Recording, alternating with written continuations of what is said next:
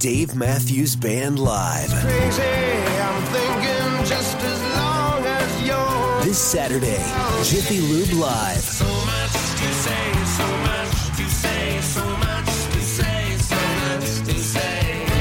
You and me together could do anything, baby. On sale now at livenation.com. Part of the Mattress Warehouse concert series. 3, 2, 1. Never has there been a better time to be alive in human history. If you're not feeling it, you must discover why. Join Matthew Bolton in developing and applying a framework of objective optimism toward a flourishing life of meaning, health, and happiness. Here's your host, Matthew Bolton.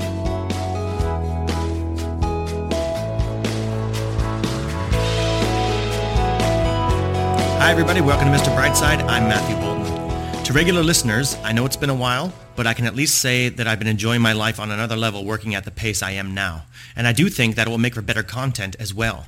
Case in point is today, as we have a guest who is well worth the wait. To those of you who are new to the show, lured by our superb guest, I refer you to the backlog of episodes where you might find a title or several that appeal to you. Have a listen, see what this show is about, and do let me know what you think.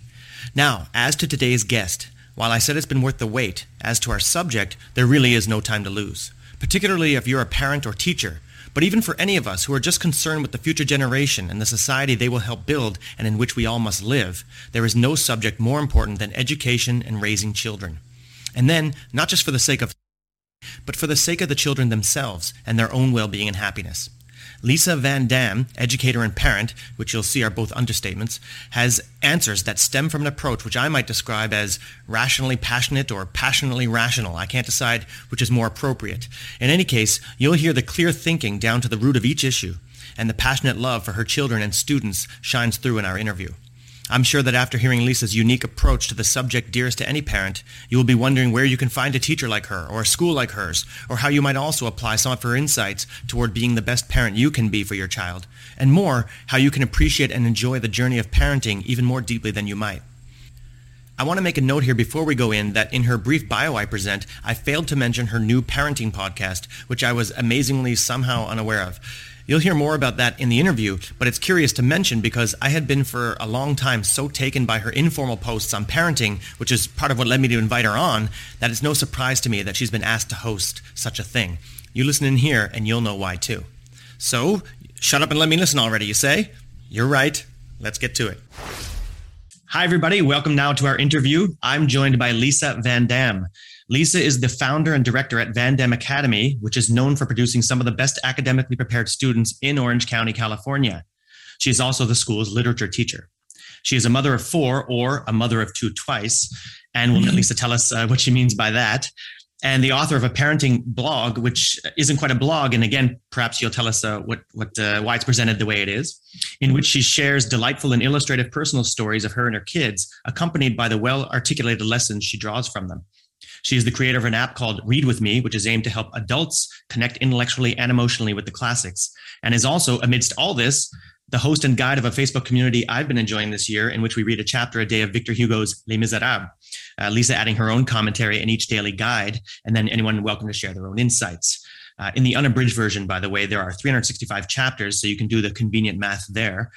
And it's been spiritually rewarding to set each of my days off this year in that Hugo-esque world.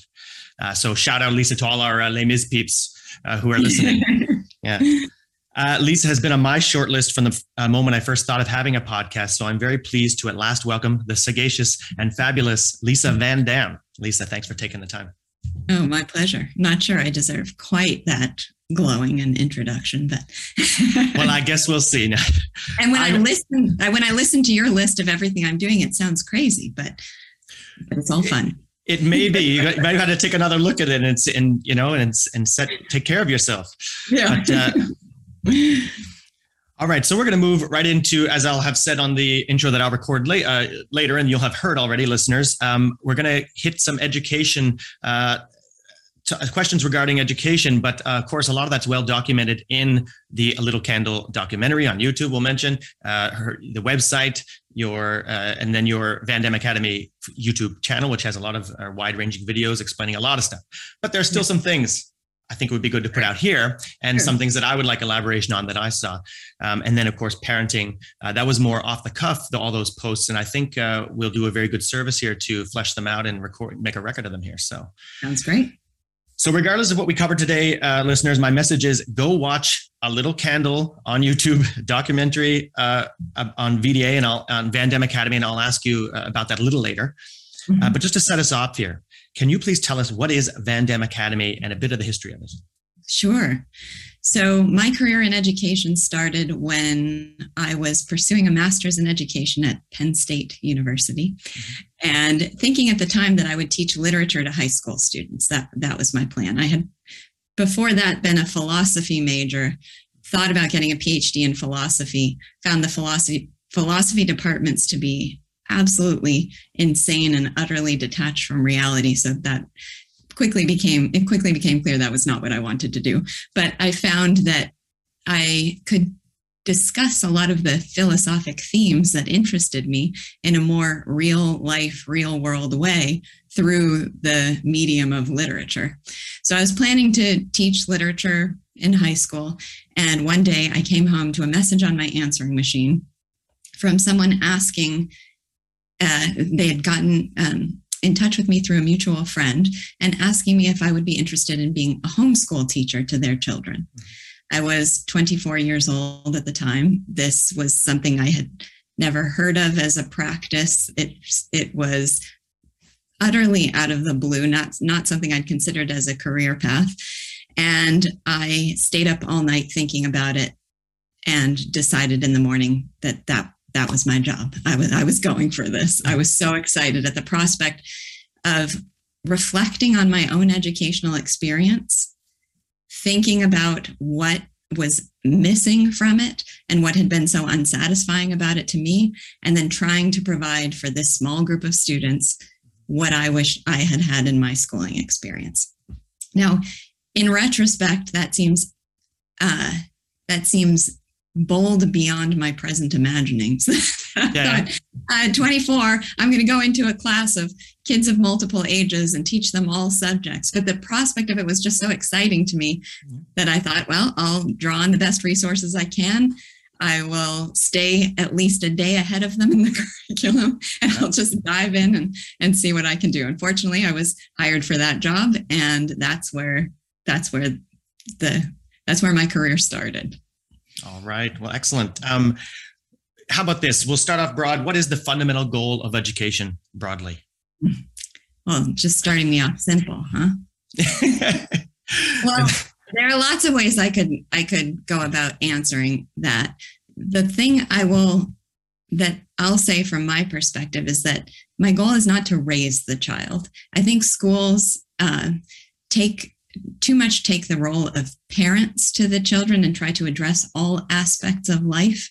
And I regard our task as much more delimited than that. So I think it's still very abstract and it's still very complex, but I think our goal is the intellectual and conceptual development of the child. And that already delimits it from a lot of the tasks that schools typically take on. And the next step in defining that is, what are the intellectual skills that a child requires to become a mature, capable, informed, functional, flourishing adult?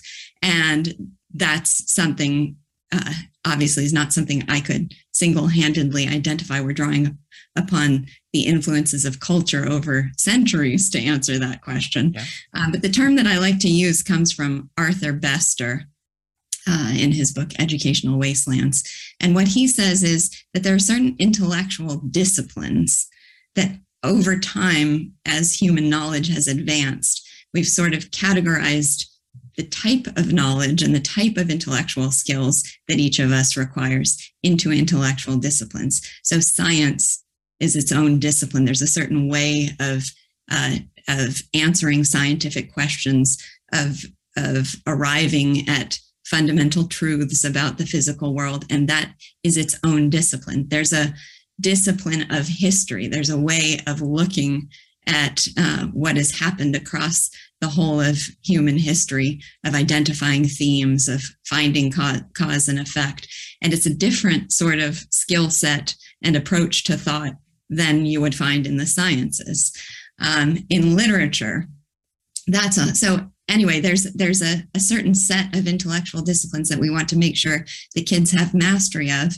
And that's what we focus on in the hours of our school day. So the short list would be writing and all the corollary skills of writing, vocabulary, grammar, and then history, literature, science, mathematics.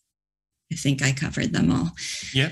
So that's what we are trying to focus on as our focus of emphasis during the day. And then the rest of life is something that's best sought and guided by parents and outside of school. Sure. All right. We'll see about if there's something specific on that a little later. I'm not sure. Now, something I've seen there, a specific point is we don't talk about college here. Can you explain what that means? Sure. Yeah. I think I wrote a blog about that. That's probably what gives rise to the question. And if I recall, that the impulse to write that blog came out of an experience I had when I was taking that first group of students that I was teaching in the home and helping them to find a high school. So I only was their teacher through the junior high years, and then they needed to find a high school after that. So I involved myself in this process and went to visit the high schools with some of them to try to find one that was a good fit. And I recall taking one of them to a local private rigorous academic high school and having her come in to seek information about what the curriculum would be like and what her school experience would be.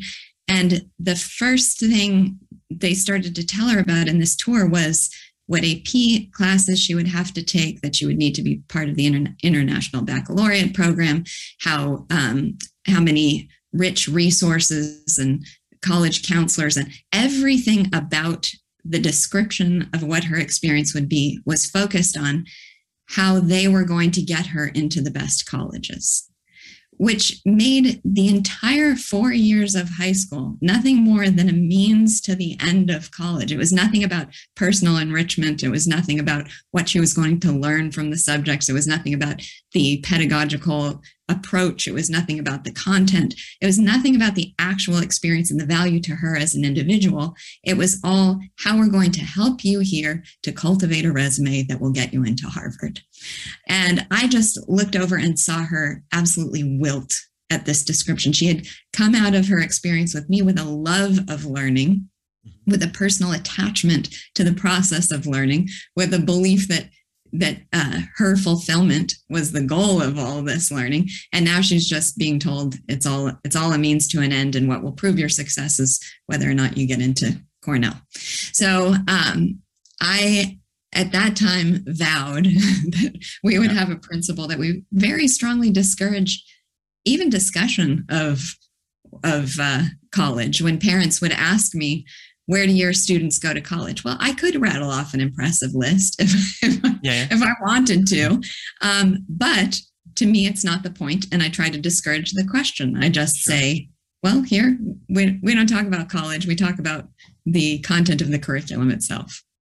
All right. Well, I'm not going to get into it. And if anybody wants to invite me on, I could horrify you with what the idea of Korean education is. It starts from kindergarten. It's all about that. But we won't get into it.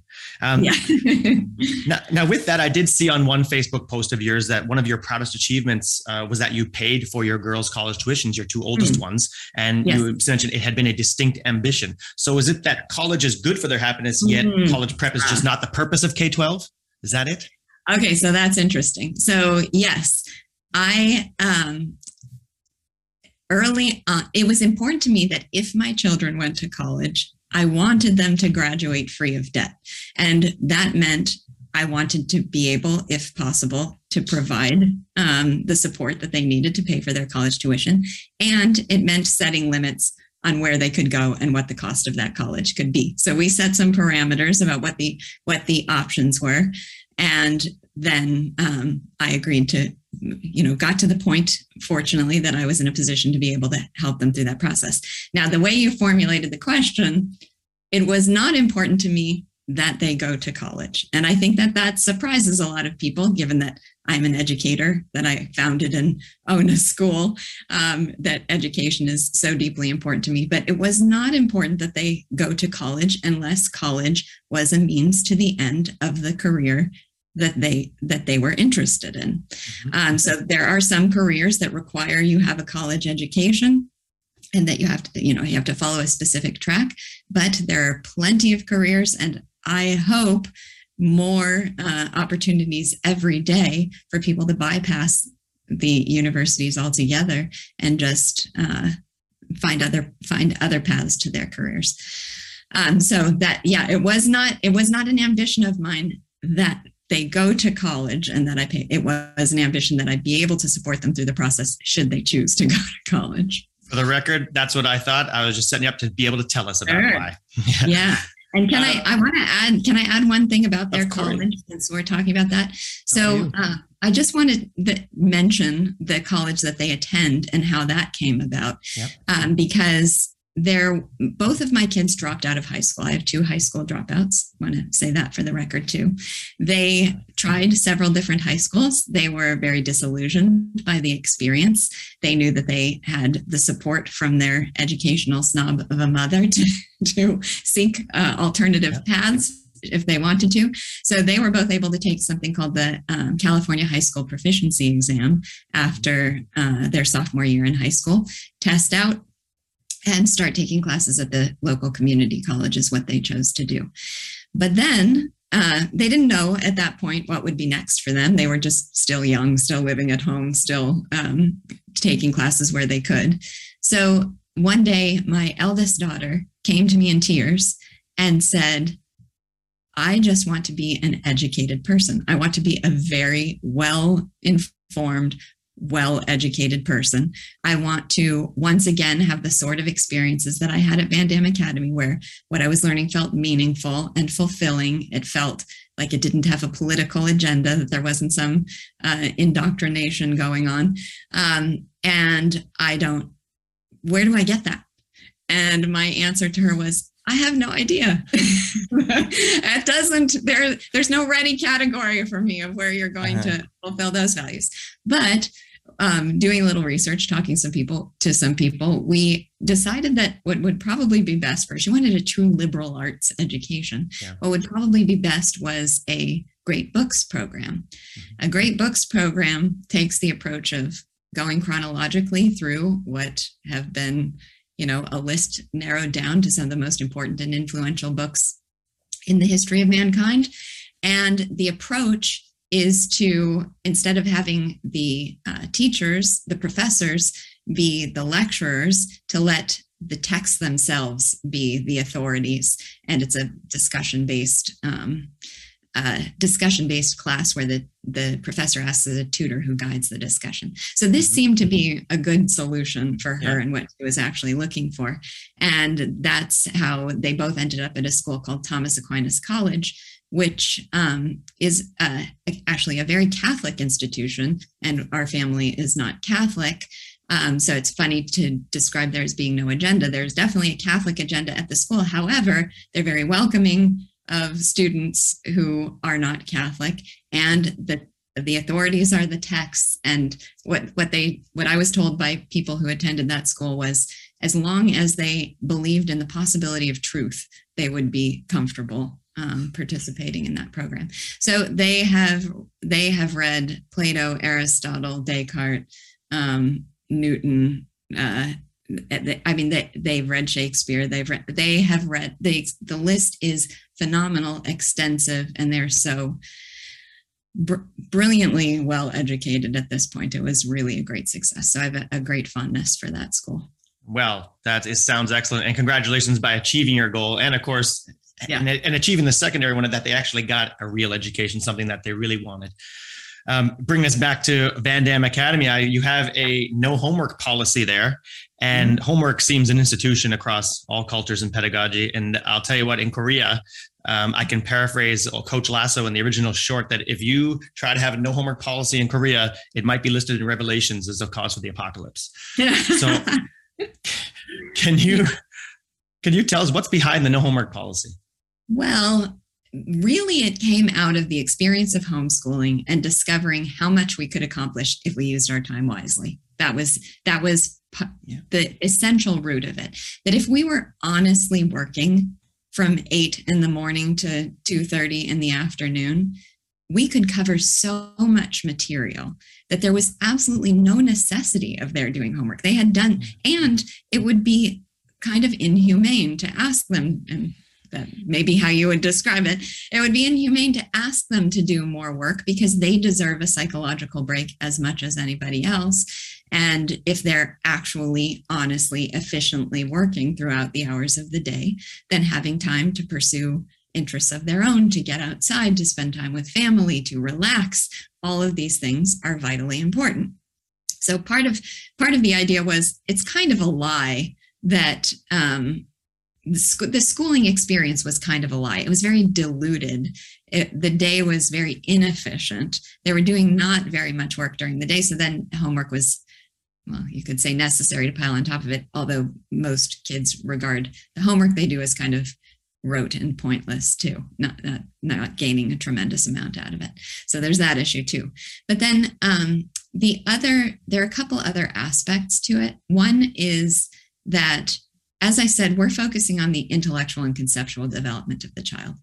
That's what I think is a school's responsibility. That isn't what I think constitutes all of a child's needs and needs for their overall health and well-being. There are other things they need to do, and I think things like music are great, and sports are great, and friendships are great, and relaxation, and all of those are the things that I think are best pursued outside of the context of school, whether it's because they have more freedom to choose the things that are particular to them, whereas the things that we cover in the school day, I think, are universals that are necessary for all human beings. So anyway, it was partly that there was no necessity in my mind of homework if you're making efficient use of the school day, and partly that there are lots of things I wanted them to have time for in the after hours, including time to relax and be free of responsibilities. Right on. And I guess you can learn more about that documentary, videos. I'm going to move along. So how does, here's one thing that struck me in the documentary too. It seems that the students stand and say, "Good morning, Ms. VanDamme, Mr. Cobra," etc. And then before being seated, how many formalities are there at VDA and why are they appropriate? And in what ways does VDA stray from formality? That's a great question.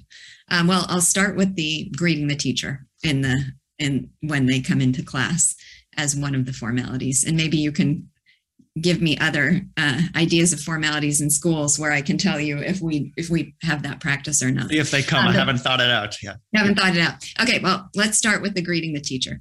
So one thing, I'm going to say something on the side because I think it's really important. Sometimes you need to take control to make a difference. That's why with FlexPath from Capella University, you're in control. Set your own deadlines and leverage your experience to move at a pace that works for you. Discover a different way forward at capella.edu. Thank a teacher. Amaze a neighbor. Surprise your bestie. Just say happy any day. Share the love with Choice Multi-Store gift cards. Available now at giftcards.com. A lot of the school is very personal to me and my experiences. And I think that's inherent in the nature of a school with a leader. And one thing that I would love to see is that there is the existence of a lot more schools with a lot more personalities and with a lot more distinctions. Right now we have this monolith of public education where we're trying to create this uniformity and standardization. We've got the rare private schools that are affiliated with churches, and then we've got some other private schools with their particular identities. But I can't tell you how many times I've had a parent come to us, maybe it wasn't the ideal fit in some way for their child, and they asked me, so what other schools are there that I could explore for my child? And I have to shrug my shoulders and say, not many. If we had more freedom in education, there would be a lot more opportunity for people to explore, expand, try certain things, and define a school around their educational principles and their values and ideals, but also things that are unique to them and create a culture of their own. So that's an aside to as background for this particular issue. The way the greeting of the teacher started was that I was taking jujitsu classes. And at the start of my jujitsu classes, we had this practice of bowing to the founder of the school and bowing to the professor and, saying, I don't remember what we would say at the time, but just good morning, professor, whatever. There was some routine, and then class would start. And what I noticed was it did two things for the class. One, it created an atmosphere of respect. And two, it marked the start of class. I mean, that was honestly the more important aspect of it. We're all focused now. We're all on, paying attention to the same thing. We're ready to go. It's basically saying we're ready to go. Now, so we adopted that at school. It would, I would rather die than have that become something authoritarian and, uncomfortable for the kids. If that were the feel of it, it would never last at the school. But the feel of it is we tell them the purpose of it. They're on board with that. And then we all infuse it with our own personalities. So you mentioned Mr. Cobra, our beloved grammar and writing teacher. Well, he happens to speak fluent Japanese. So he teaches the kids a greeting in Japanese. And that's the routine in his classes, is to do this Japanese greeting, which they think is a lot of fun. I tend to vary my greeting according to what work of literature we're reading. So for example, just to give you some of the flavor of it, when we're reading To Kill a Mockingbird, they all find this character of Miss Dubose, the crotchety old neighbor, very entertaining and hilarious. And she at one point says, they say good morning and hi to her, and she says, "Don't you hey me, you ugly kids." So when we read that book, one of the times we were reading that book, our greeting became good morning, hello, Miss VanDamme. And I would say, "Don't you hello me, you ugly kids." And then we would all sit down. So I'm loving it. Adding the personal flair. It's meant to be fun. It's not meant to be authoritarian. But it is this great way to make sure everybody is on board, focused, and ready to start the class. Right. It all fits in with the fundamental purpose of being there, right? If it serves the purpose of getting us ready and, getting the most out of them, go for it. Yeah. Just recently, I was telling a story about the school, and I was saying it captures something really important about the school, but I don't know how to define it. And one of my very first students back from the homeschool days said, who happens to be a writer, a novelist herself, said, "It's intellectual rigor with a playful sense of life." And I was like, well, how perfect is this that the original student who's a writer comes up with the perfect formulation of it? But that's sort of what I think of as what characterizes VanDamme Academy is intellectual rigor with a joyful, playful sense of life. What else would you want as a parent or a kid or anything? That's what I want. Let's jump to this then. COVID-19 is one subject that's given rise to many divisive issues over the past nearly couple of years now. So how have you dealt with that at your school as far as protecting students while not overprotecting them to what you might consider to their detriment? That's education-wise and health-wise. And then how do you broach this sensitive issue with parents of varying perspectives? That's been really fascinating because obviously this is a very polarizing issue. There is a lot of vitriol surrounding it. There is a lot of intensity of conviction. And yet, after 2019, when we had to go into lockdown and for a brief period of time, we had to shut everything down. And I'll tell you what we did in a second. Mm-hmm. Coming back the following year, we sort of had the feeling that there's going to be no way to make everybody happy in this situation. This is going to be a really difficult situation. Relationships with parents are always challenging in certain ways for good, understandable reasons, because we are dealing with the highest value in in people's lives, and we don't always have a common vocabulary to discuss it, though I always believe that we have a common motive, which is the well-being of the child. I hope so. There are rare exceptions, but they are very rare. So usually the difficulty is just in coming to an understanding of how best to achieve those goals. So anyway, going into this, the most, one of the most unprecedented and complicated and emotion-laden times, we thought this is going to be a really hard year. And it turned out to be one of the best years that I've had at the school in terms of relationships with parents and experience of running the school. And I think, now you described me as director of the school. I'm actually not director of the school. I have Kyle Steele. Kyle Steele is my head of school, and he is a wonderful leader for the school. And he and I, the COVID policies were all under his leadership and his guidance, and he was phenomenal at it. But he and I agreed that what we needed to do was be transparent and articulate our plans clearly. We need to be very transparent. We needed to not set the goal of pleasing everybody, because that was going to be impossible, but we needed to give a clear articulation of our reasons for doing the things the way we did. And I think people were very grateful for that. I think a lot of businesses tried to pander and appease. And I think people are very savvy to being pandered to or being appeased. And that is not the sort of relationship we want with our families. And it's what we were committed. We were committed to being very honest with them and to doing our best to explain why we were going to approach things the way we did. And what I got from parents was overwhelming gratitude and respect. It was really a great community experience for us. So in terms of the specifics of what we did, back right before the lockdown happened, my head of school, Mr. Steele, saw the writing on the wall. We could see a couple of private schools voluntarily went on lockdown, and he could see that was what was coming as a policy.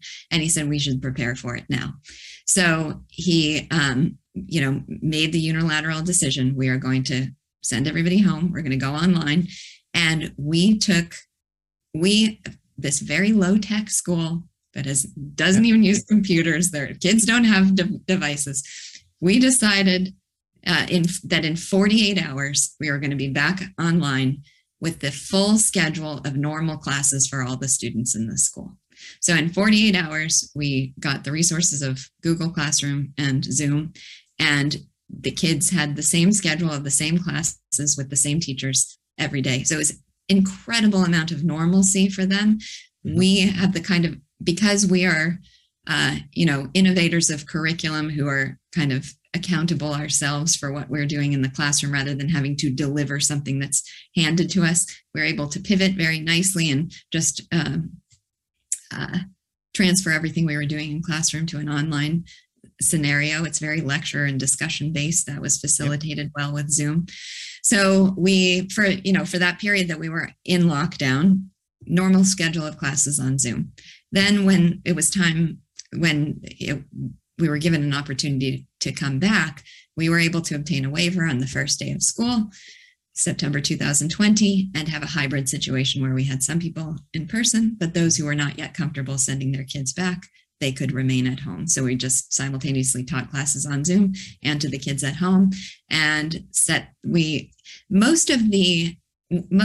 the most part, we followed CDC guidelines.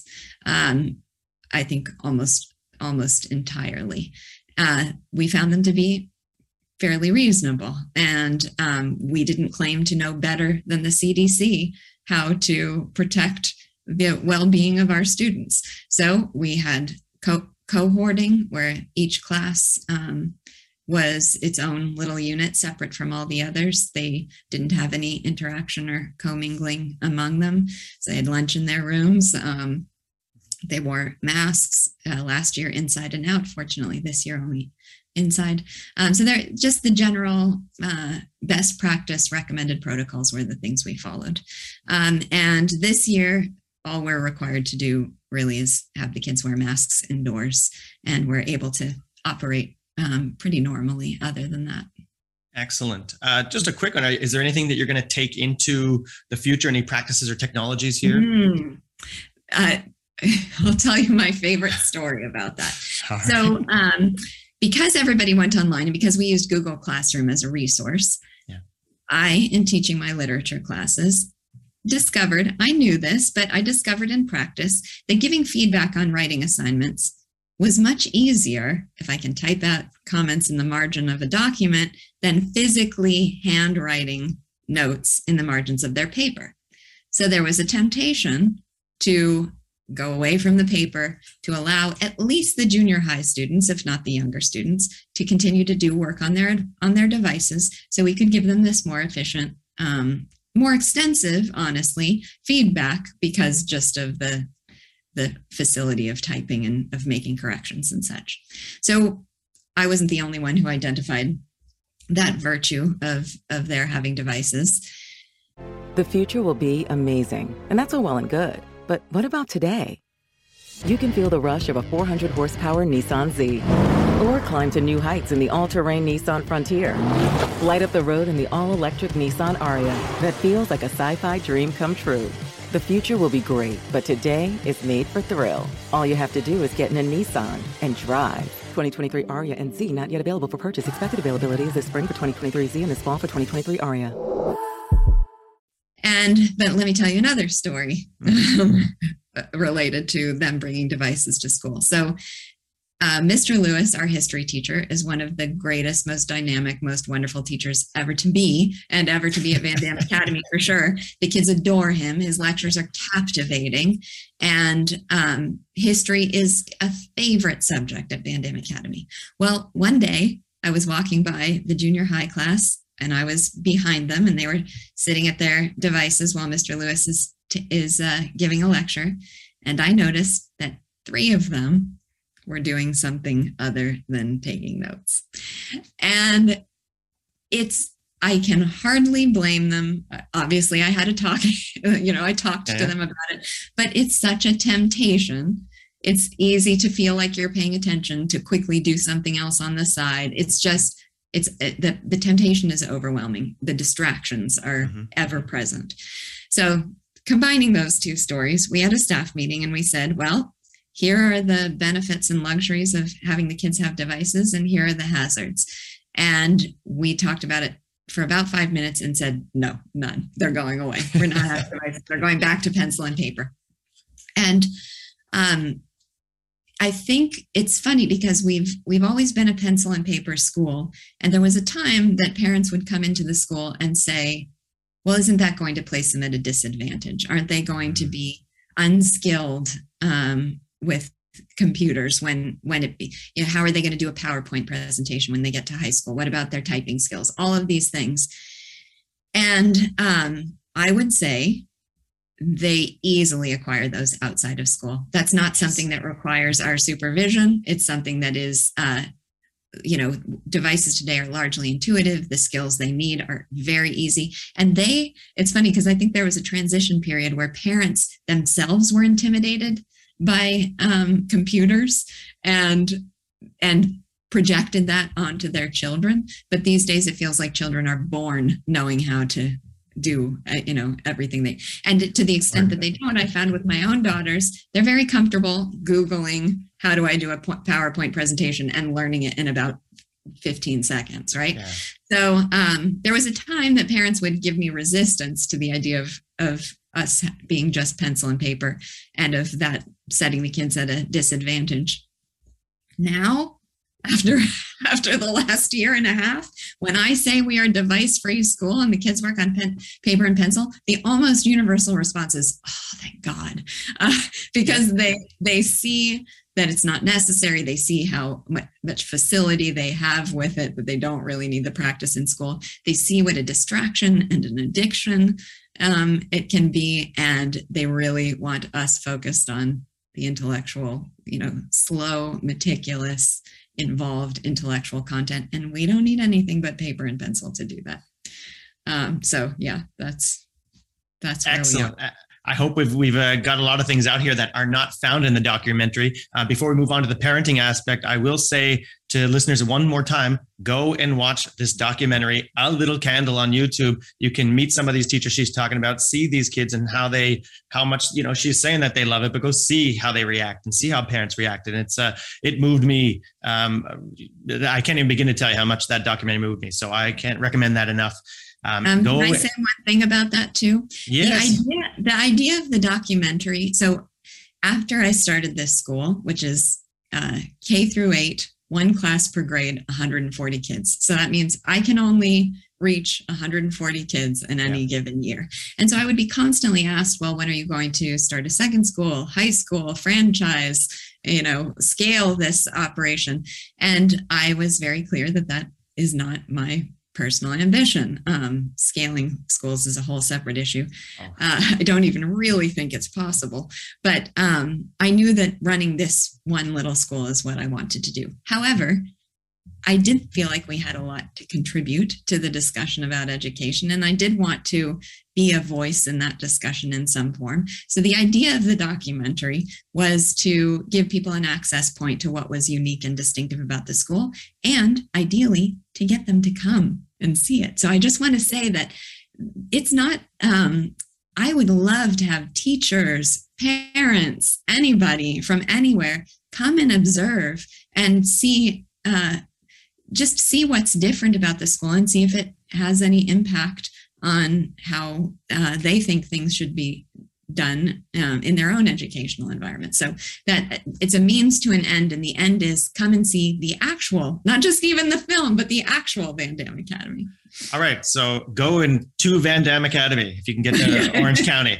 Call first, but Right. All right. So there's so much more I'm squirming to ask you on the topic of education, but we got to move on. I do want to leave the topic now with a quote from your school's blog. We continually have to remind our students, our parents, and most importantly, ourselves, that what matters is an overall pattern of growth rather than an absolute standard of achievement in any particular area. And I've got no question. I just wanted to repeat that out loud. Yeah, that's great. Yeah. How much, by the way, that quote there, how much does that apply to your own kids and your expectations or evaluations of them as a parent? Oh, absolutely. I mean, of course. So parents and educators alike, I think, focus too much on outcomes and too little on relationships and growth and individual development.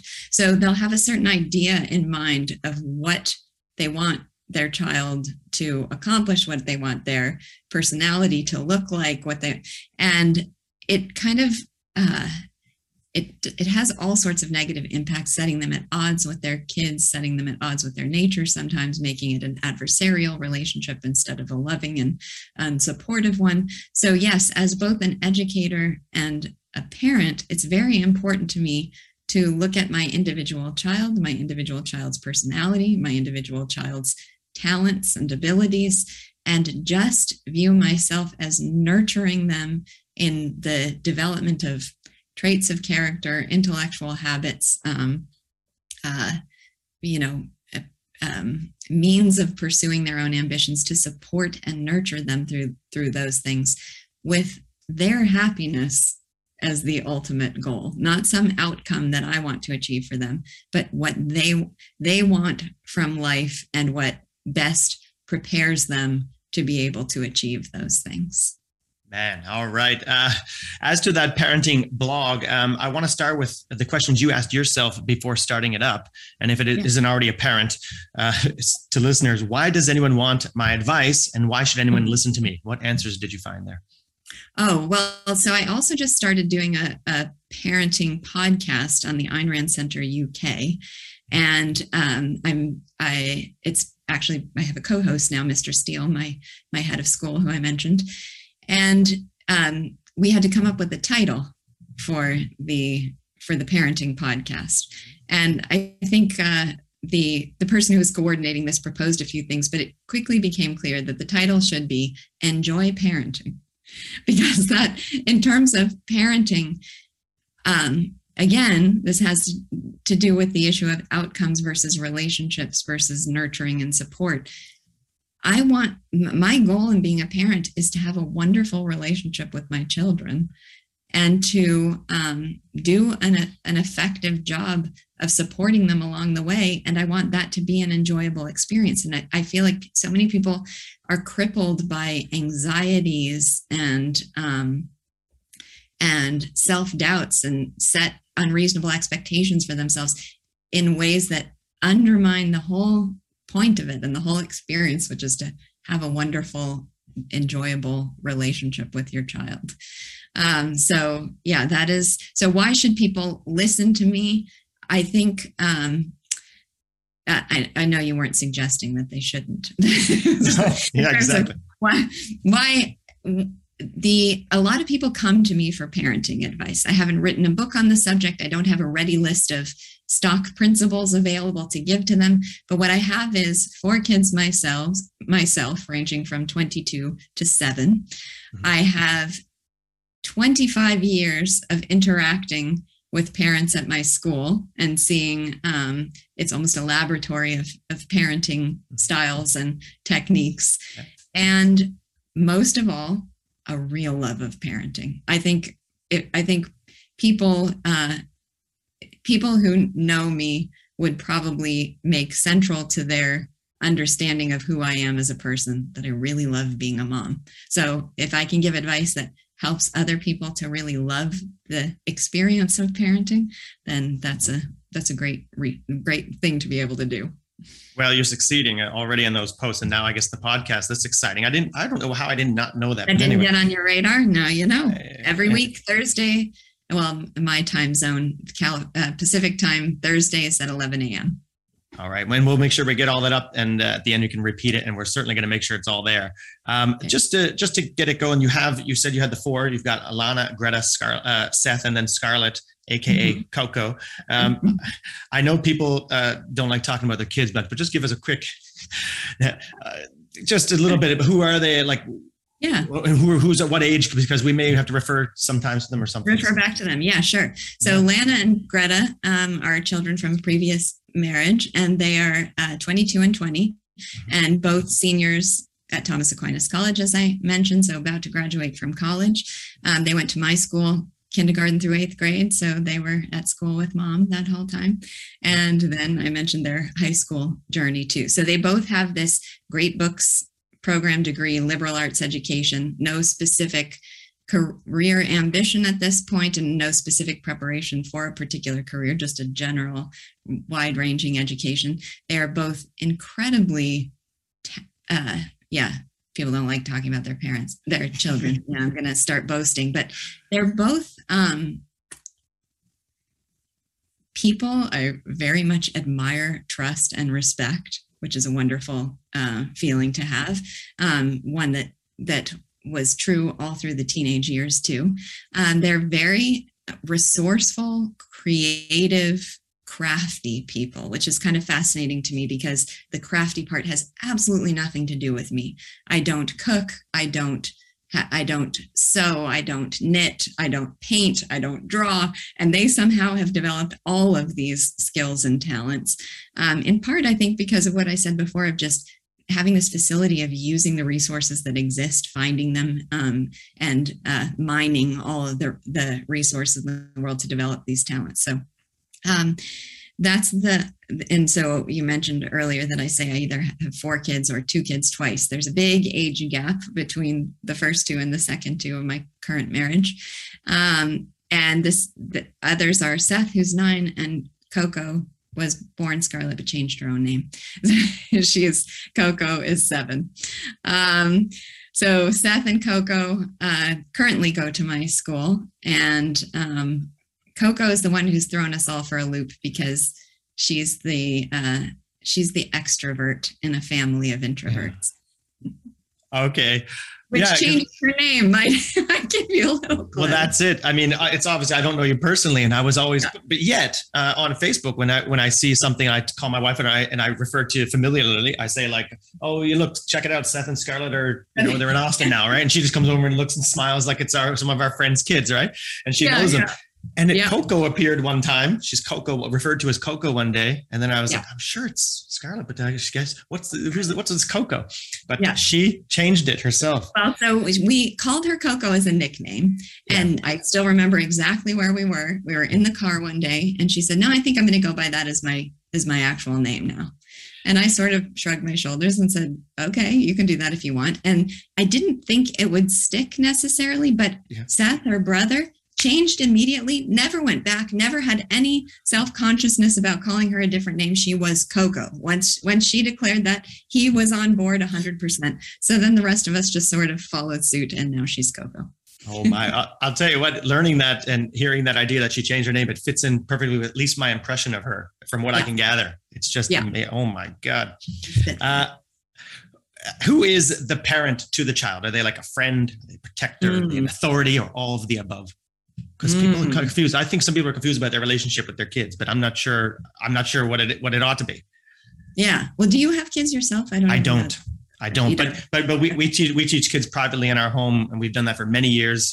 Some of them with us. Some of them we consider nieces and nephews now. Sure, yeah. You know, I know. When people ask how many kids I have, it's either 4 or 144 because, well, no, there's some overlaps. But anyway, that's certainly relationships are important to me too. So, what is the role of a parent? I mean, yeah, it sounds like all of the things. Who are they? It sounds like all of the things you described, because certainly, as I mentioned, it's very important to me, the relationship itself. I feel like that is underemphasized. Maybe I'm wrong about that. And I don't know exactly where that impression comes from, but I feel like the relationship aspect of it is underemphasized. I would not use the word friend, because that seems to put you sort of on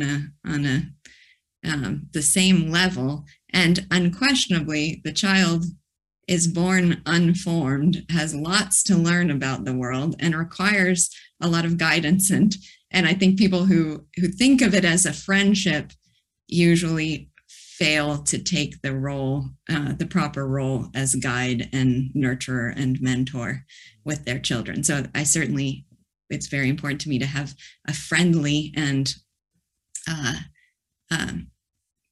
relationship where we're not adversaries at all, but allies in a process. So I want a friendly relationship, but I wouldn't say friend. But yeah, the relationship is important. What were some of the other words you used? You used protector, authority. Authority. So yeah, finding the balance of all those things is the key, I think, because authority without being authoritarian, protector without being overprotective, friendly without being peers and friends. It sounds like with all of those terms, it's striking the right balance between allowing autonomy for the child and allowing them their own personal development, but also being the thoughtful, mature, more informed, more civilized being as an adult who has to offer them, I certainly hope so, being a guide to them. Well, I think go ahead. Yeah, I think that some of the tendencies that can go wrong are if you feel like your child, if you're kind of on an original sin premise where you sort of see the child as inherently flawed from the beginning, and your job is to correct it, then you're going to err on the authoritarian side instead of seeing them as just a innocent, neutral, unformed, not yet civilized, but on the path, in a more positive term. Then your tendency is not to be authoritarian, it's to be nurturing and helpful and supportive and a guide and a mentor, but not an authority ruling over them with a rod of iron. But similarly, there can be a big mistake in thinking, well, the child has an inherent nature. It's like a seed where all you need to do is give it water and it's going to fully form into the inherent the inherent final product that's there contained within it. I think that's a huge mistake that can steer you wrong too, because they do actually, there's nothing inherent in them. There's no career in the kernel of your child. Their experiences, the nurturing you give them, the direction you give them, the modeling that you do for them, all of those are going to deeply shape who they are as they grow. Well, I think we've done very well with that question. How about this? One of your first and most important rules for parenting is pay attention. What does that mean? Yeah, I know. It's so broad, but yet so crucially important. Yeah. I think this goes along, well, it involves a lot of things, but one of them is the enjoyment aspect. I think something I'm good at as a parent is noticing what is happening with my kids in any given moment, what sorts of in what ways they are growing, what's interesting about the observations they make, what's delightful about the interests they have or the talents they have. And we're all very busy. It's a very demanding, fast-paced life for most of us. And it just seems like more and more culturally, we're having to learn how to carve out time to really focus on and dwell on our values.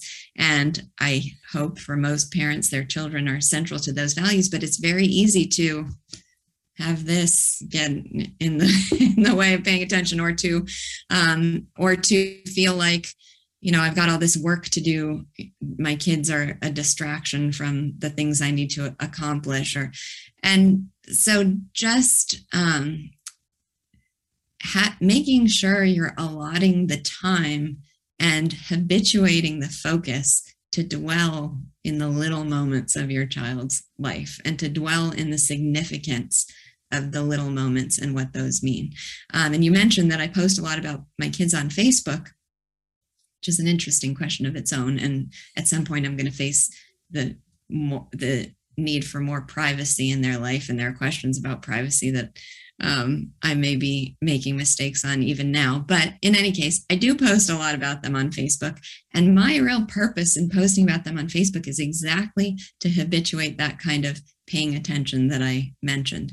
When I tell a story on Facebook, it's because I took the time to conceptualize the moment that I'm telling the story about. It was something that I've created the habit of saying, oh, wow, that was adorable. What was so adorable about that? How do I capture that in words and then share it?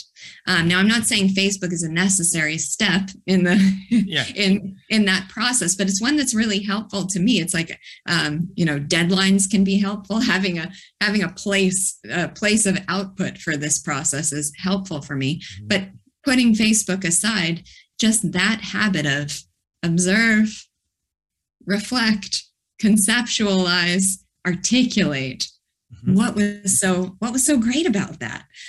We should do that in every aspect of our lives, and that's something I think literature actually helps people to become better at doing. But it's something that's particularly important for me with my children. I want to just notice all those things that are so special. Mm-hmm. Wow. You know what I'm hearing in all that? Enjoy parenting. That's what's coming to mind now. Yeah. So in another one, you referred to explaining why you can't explain. So why is it important to give quote unquote reasons for the things you ask your kids to do, even from before they really understand what you're talking about? Recall that too goes to the relationship and having a relationship with your child that's not adversarial, but that where you are a guide and a nurturer. So I always, if I require something of my children, I always try to explain why. I mentioned this on the podcast recently, but I'll tell it here too. Coco, my youngest, was asking me if she could watch something on her iPad. And this is one of life's challenges right now. Their iPads are extremely addictive. She really likes YouTube videos. She likes YouTube videos where people are unwrapping toys. That seems to be an especially addictive series of videos. My son really likes Minecraft and Roblox, those sorts of. Wow. And if they were left to their own devices, no pun intended, they would spend all their time probably doing that. So recently she wanted to watch something on her iPad. I set limits on how much time she's allowed to do that. And she said, well, when I'm a parent, my kids are going to be able to do it as much as they want. So I just paused for a second there and I said, so that's interesting. Why do you think I don't let you? Do you think you're just going to be a nicer mom than I am? And she said, no. I said, so can you think of any reasons why I might think it's not a good idea to spend all your time on the iPad. And she said, it's hard to put into words. Like she could vaguely sort of think of things, but she couldn't think of what they were. And she probably didn't so much want to say them because then she'd be conceding something to my side. But so I just briefly explained, there's something passive in watching videos, and you actually become kind of tired and lethargic if you do it too much. And it's just really important to be active physically and to be active mentally. And there are certain things that are just kind of better for your body and brain than watching videos, though. But I'm always trying to be very careful not to make her feel guilty for liking to watch videos. I think that's a mistake a lot of parents make, is to make that almost like a sin that the child indulges in, that the parent is responsible for cutting off and condemning. But perfectly normal, healthy, you want to watch videos, but we just have to find the right place for it and the balance of what makes for a good, happy, healthy life. So how much will she get out of that explanation? I don't know. Some amount. And additionally, she'll get the idea that I do respect her interests and I do want to explain that to her. So it makes it this harmonious, we're in this together. I just, want what's best for you. So there's kind of a background tone to it that I think is valuable. And then she will pick up probably on more than I even realize, or that she'll acknowledge or admit in the moment, if that's just the habitual way of doing it. Now, I don't feel the need to convince her in order to set the limits. I'm still the authority. I still know what's best, and I will impose those limits whether she agrees to them or not. But I always make a policy of explaining it to her. Right. And it sounds like maybe she'll catch up to the reasons on her own later, as you say, instead of pushing it right on her. And, I got to convince her. Just let it. Right. Yeah. And there is that phenomenon that all parents who've had toddlers know, that they understand what you're explaining long before they can make it clear to you in words of their own that they understand. Sure. So they develop a capacity for understanding that precedes their ability to articulate their thoughts. So because of that, and I think that becomes true. I mean, I think that remains true all through their development, that like Coco said, she didn't have the words for it, but I think she had some, vague floating thoughts about it that I was then able to crystallize and make more explicit and conceptual for her. Mm-hmm. But that means we have to always treat them as if they have a capacity to understand more than we give them credit for, and just sort of, be setting the bar a little higher all the time. So then they're kind of following along and keeping up with us. Right on. How about this then? What is the combination lock approach to life? I guess we hit a bit of that with the overall pattern of growth. I guess it's maybe accounted to that, but what's the combination lock, and why is it detrimental, and what's an alternative view?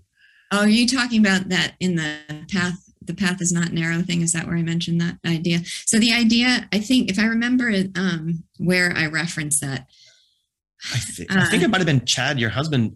Yeah. I'm trying. Let me just conjure the context for this again. Yeah. I think the idea there was. Oh yeah, I remember what the idea was. Okay, this was really interesting. It's a little complex, but it's a great point. So I'd like to try to explain it. Yeah, that's why I want to. My daughter. The way this came up was my eldest daughter had a friend who was facing a really difficult decision in life, because she wanted to do something that was not consistent with her parents' ambitions for her, and meant that she was going to have to kind of strike out on her own and not have the support of parents. Well, that's a major, major decision for a person to make. And my daughter was trying to be advisor and supporter in this scenario, and was really worried about, well, what if I tell her the wrong thing? What if the thing I tell her turns out to be a disaster and I've sort of steered her the wrong way? And so that's where my husband used this idea of the combination lock. What he tried to describe to my daughter is that what she was trying to do is find the perfect combination of actions and the exact right thing to do in this complex scenario. And what he was suggesting to her is that's not really possible in any aspect of life ever. We can't forecast the future, figure out the exact right thing to do, anticipate and know all the outcomes, and then, retrofit everything we're going to do perfectly to that outcome. We don't have that capacity. And what he said was, but we don't need it. It was a very encouraging, reassuring message. The idea was, you don't need to be able to do that in order to be a success. What you need to do is take in the information you have, make the best judgment you can, and then adapt to whatever happens. And you'll just be repeating that process again at a time, a more advanced time with a different set of information. But there was something very encouraging and relieving about the idea of, in making decisions, you don't have to figure out the combination lock. You just have to make the most sensible judgment you can, and know that you can't know all the outcomes, but that you have a capacity to make a sensible judgment again when you reach the next outcome. Right on. There it is. How about this then? What is psychological transparency? What is that? Yeah. And how can we nurture it in our children? Yeah, that's a phrase I use a lot. Psychological transparency is, the idea is to encourage a habit of introspection, of exploring what you're actually feeling in any given moment, and to create a culture in your home or your workplace or your school in which a person feels comfortable revealing what it is that they're actually feeling in that moment, and feels safe with you explaining that, and feels like they will be supported and understood and nurtured. So it comes up in every day, in every respect that I can think of. What comes to mind, of course, is one of the most dramatic incidents of this in my life. But my second daughter, Greta, when I was remarried, she was very unhappy about this situation. She was she had a lot of fears and a lot of worries and a lot of anger about having a new person come into her home and have this feel like I was being taken away from her. Okay, so, but what it came out as is anger. Well, the principle of psychological transparency would be helping her to figure out what exactly are the fears that are leading to that anger. Does she fear she's losing me? Does she fear that she's going to have this strained relationship with a person that she didn't grow up with now living in her home? Does she fear that she's going to take second place to my new husband? Does she fear that I'm going to have kids again, which I did, which she was fearful of, and that she's going to lose her place in the family to them? What are the fears? What do they mean? If I create an environment where she is encouraged to and habituates really trying to get underneath the anger, underneath the feeling, and identify what those thoughts are, and then feel safe saying, I'm afraid of this. It's that phrase that sunlight is the best disinfectant. It just unburdens a person's soul to be able to be completely upfront and honest about this. So this is something I try to habituate in myself. I try to model for other people. I try to make a practice of every environment I'm in. And I think it goes a long way to creating real trust. When I was describing the situation with the parents and the COVID situation, let's say, for example, I said to parents, this is a really challenging situation. It could be difficult for me to announce policies here because, of course, everybody has their own strong opinions about it. And inevitably, our policy is not going to accord. If I'm just honest about that as an apprehension and that as a possible result, people really value that sort of honesty, and it's disarming, and it's real. It makes for real relationships and good communication. And yes, excellent. And hey, I actually had that word in my head, and then you said it, and I'm, whoa, there you go. Disarming. Disarming, yeah. Yeah. I guess that's part of it too. you say it's wrongheaded to talk your child out of sadness. And I find that very curious. And so is that similar kind of thing? What's the alternative to talking them out of sadness? Well, it's funny because that just came up on the parenting podcast I did this morning. So I should have been listening to this thing. I could have cut it all. Should have been listening. No, but it's so fresh in my mind because it's funny because I start the podcast with what's been on my mind in regard to parenting in the last week. And then my co-host, Mr. Steele, does the same thing in terms of what's been on his mind. And that very issue is what's been on my mind because I had just an experience the other day where I was at a breakfast restaurant with my kids and my husband, and Seth, my son, spilled ice water in his lap.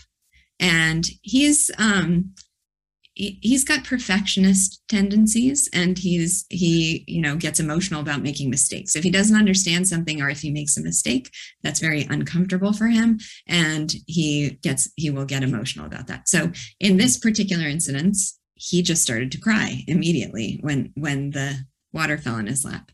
Well, my inclination in that moment was, I got to fix it. That's always the natural tendency of a parent. Child is crying, must do something, got to stop them from feeling this way.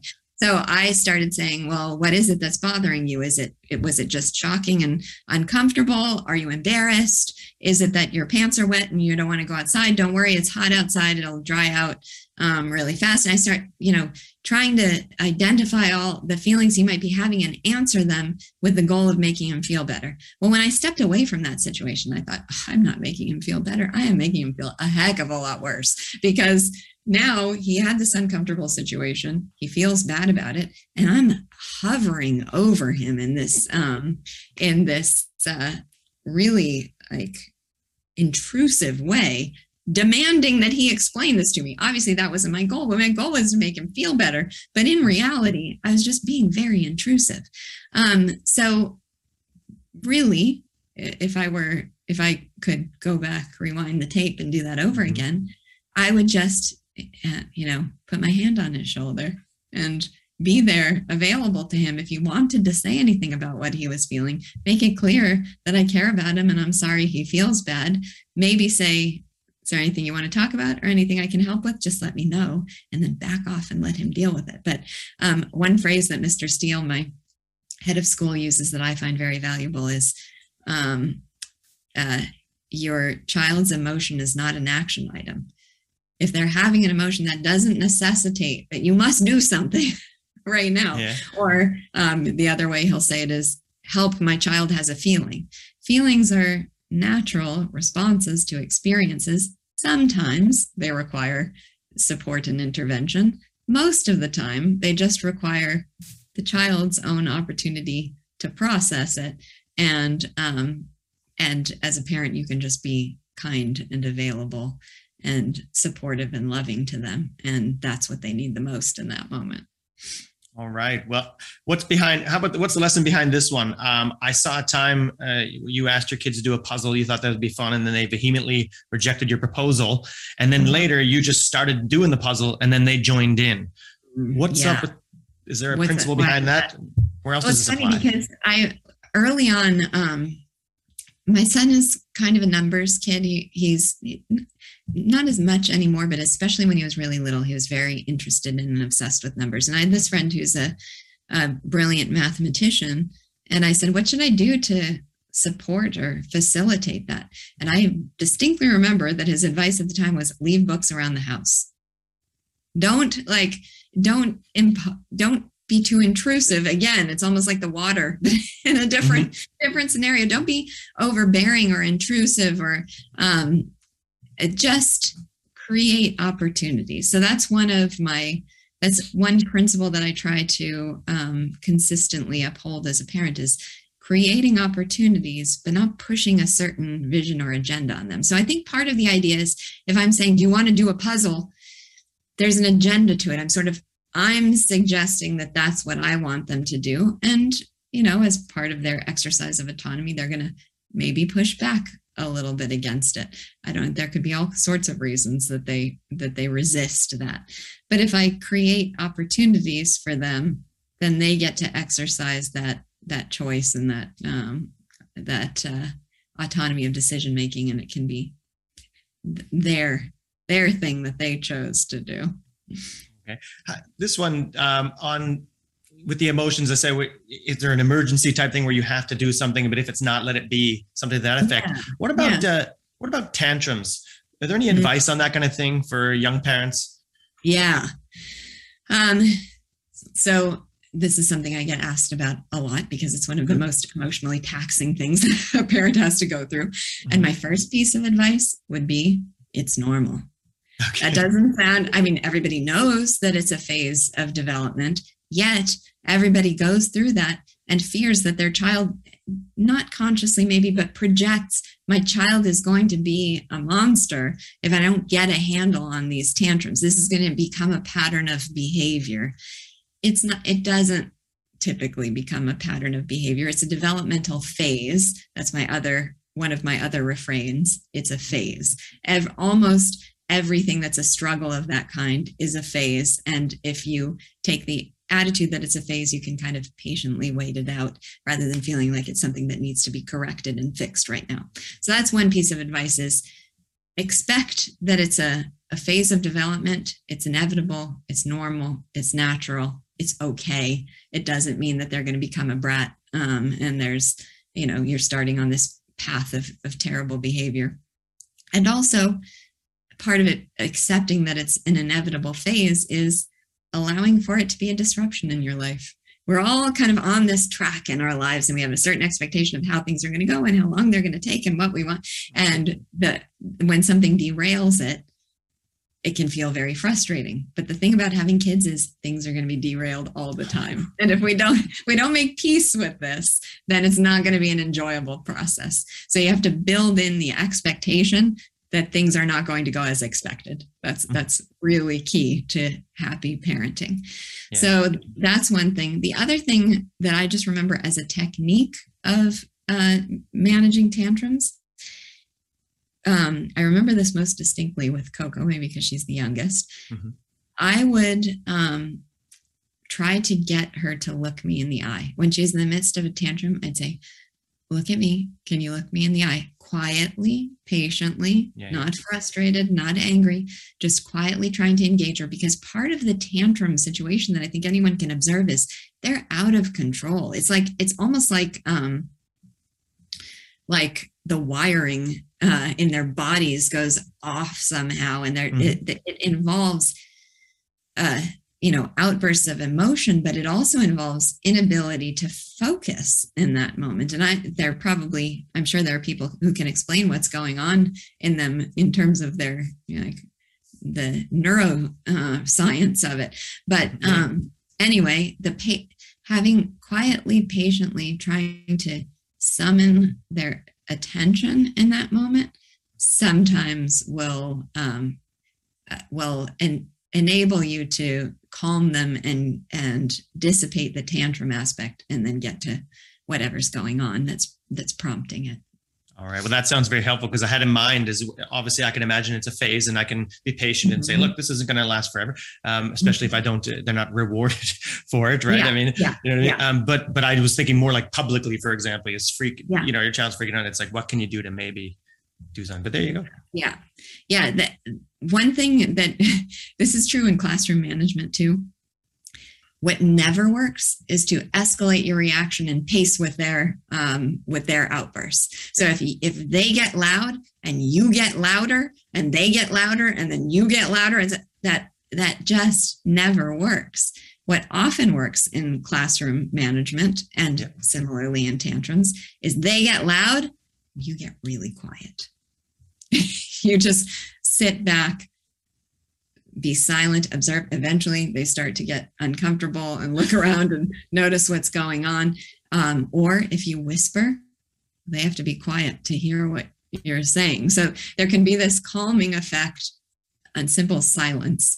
And I think that's true with tantrums too. If you match their high energy outburst with low energy, calm, quiet, you're going to have a much better chance of getting through to them than if you meet it with energy of your own.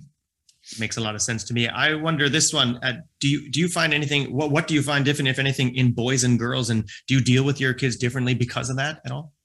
That's interesting. I have 3 girls and 1 boy, so I have imbalanced experience. But I do remember, I'm sure there are differences, but I do remember saying with my first 2, who are both girls, 18 months apart, that if the second had been a boy, I would have attributed all the differences between them to, one being a boy and one being a girl, because they were very, very different children. So I think it's really hard to generalize or extrapolate from each of our very individual experience. So my preference is just to look at them utterly as individuals and just sort of be observant of and responsive to their distinct personalities. I think my son more resembles his older sisters than he does his younger sister. I think that those perfectionist tendencies and that kind of methodical, almost, I mean, if they had if there was anything that they did to a fault, it was actually that they were too much on the premise of being good all the time, of doing the right thing all the time, which is a wonderful problem, I admit, for a parent to have, but it can make their lives difficult if they're always trying to do, the combination lock again. If they're always trying to find the combination lock, it can give them a lot of anxiety and make happiness a challenge.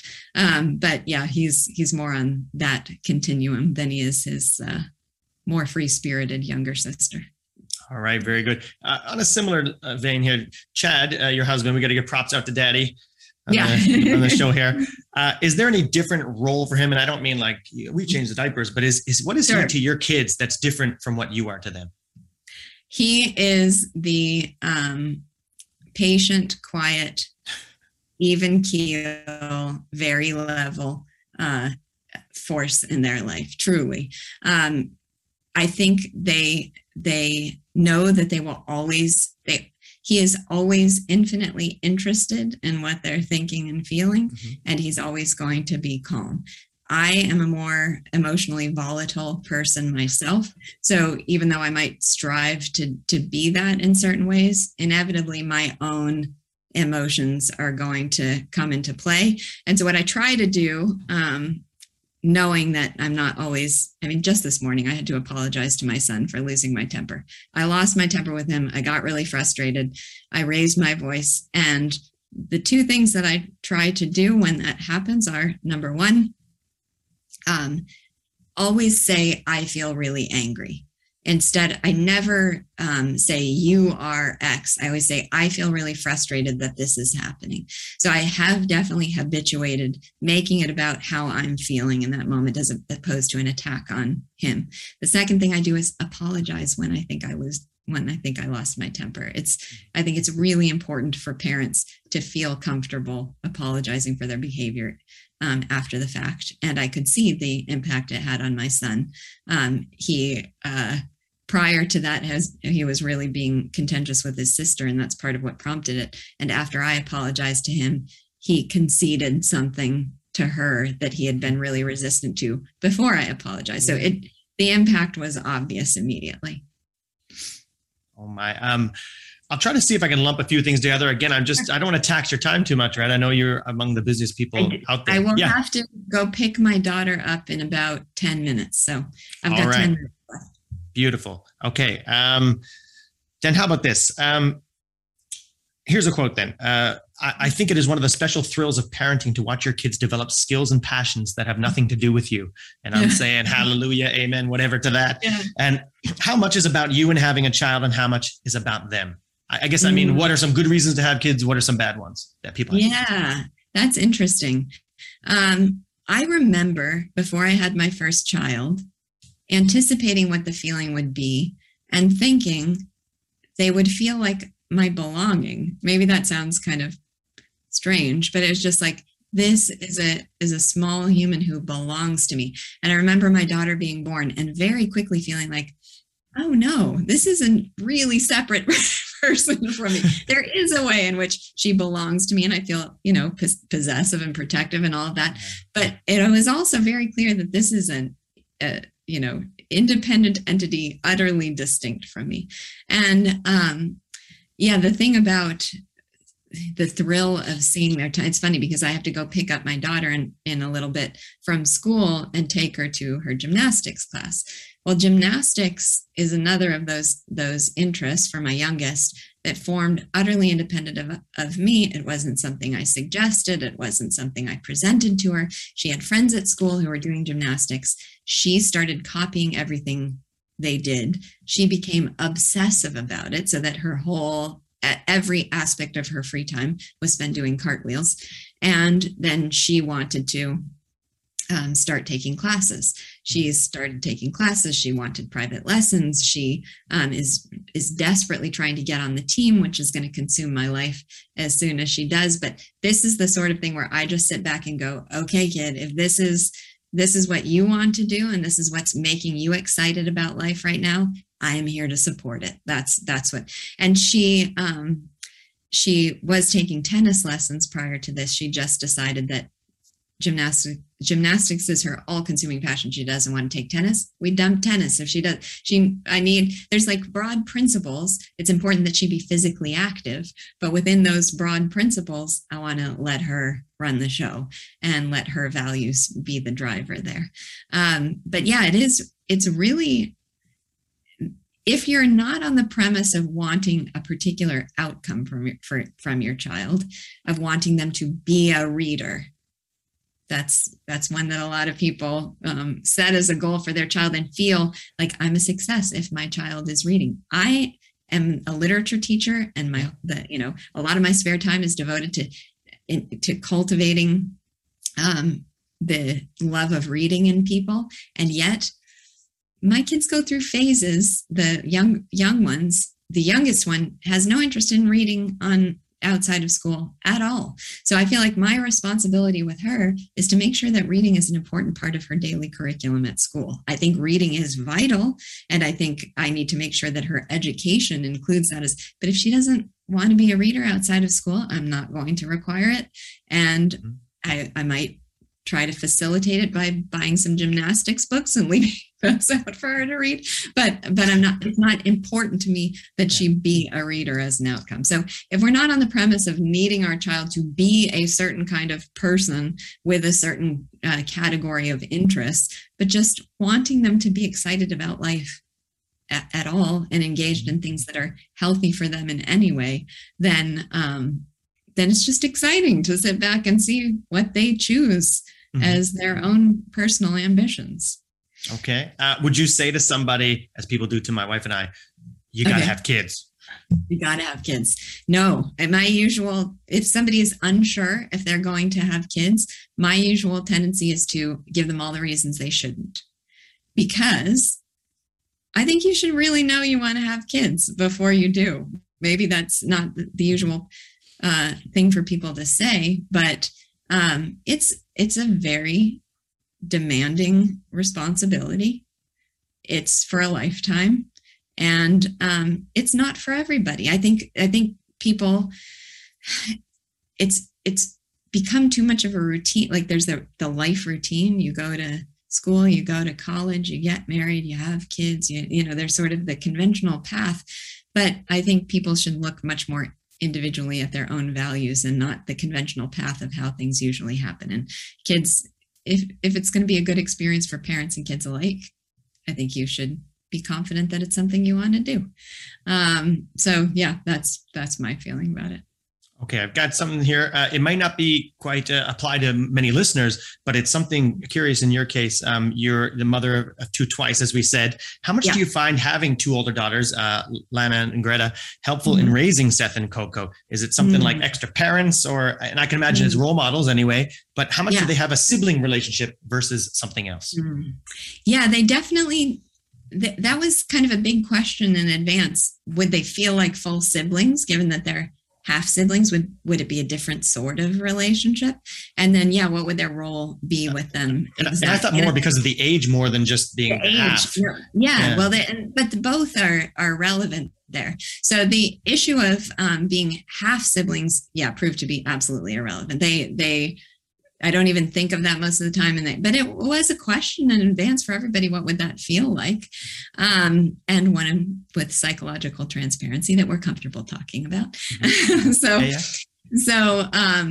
But in terms of their roles with the kids, it's definitely both. They are siblings and they get to, it's sort of like people always say it's great being a grandparent because you get all the joys of being a parent, but you get to hand them back. And it's like you don't have all the responsibilities. And I feel like that's how it is with the older girls, is they get the joys without the full responsibilities. That's what I feel like being an uncle. Yeah, exactly. Yeah, it's great. It's a great role for them. I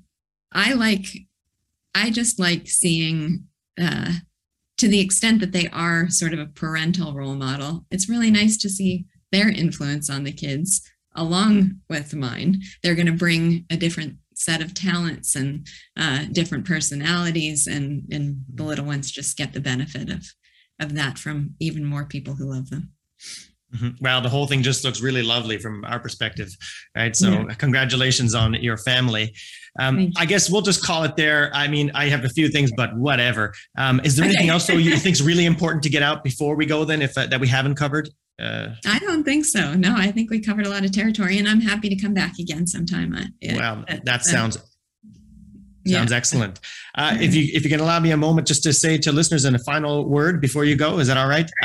Listeners, if you have a question or comment about this interview, you may ask in the comments section where you're consuming now, or you may go to the Mr. Brightside Facebook page, that's facebook.com/MatthewBolton.ca. You can also contact me directly at matthew.asknow@gmail.com. And of course, please share this interview with any parent you know, anyone else who is interested in the future of our society's children, or just anyone you know who would enjoy hearing this. And Lisa, where should people go if they want to connect with you directly, learn more about all your stuff? Give us the whole thing. We'll lay it all out here. Yeah. So you can learn about the school at VanDammeAcademy.com, VanDamme Academy.com. You can learn about my program for helping people learn to connect intellectually and emotionally with classic literature at readwithmesalon.com.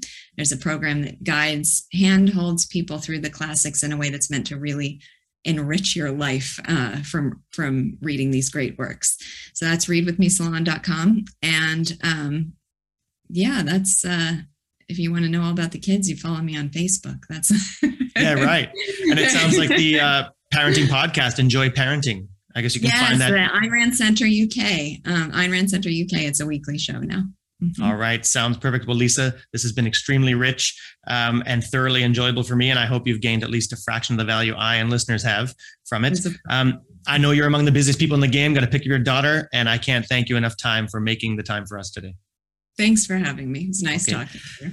And listeners, as parents, remember not to worry too much at each moment and to look more toward an overall trajectory of growth. And above all, heed one of Lisa's first and most important rules: pay attention, so you might make the most seemingly mundane of moments into magical ones that stay with you for a decade. Enjoy parenting. I'll see you guys next time. Mr. Brightside, your time out to refresh, refuel, and refocus your mind and energy toward building an optimistic framework for flourishing. Life is good. It's up to you to choose the bright side.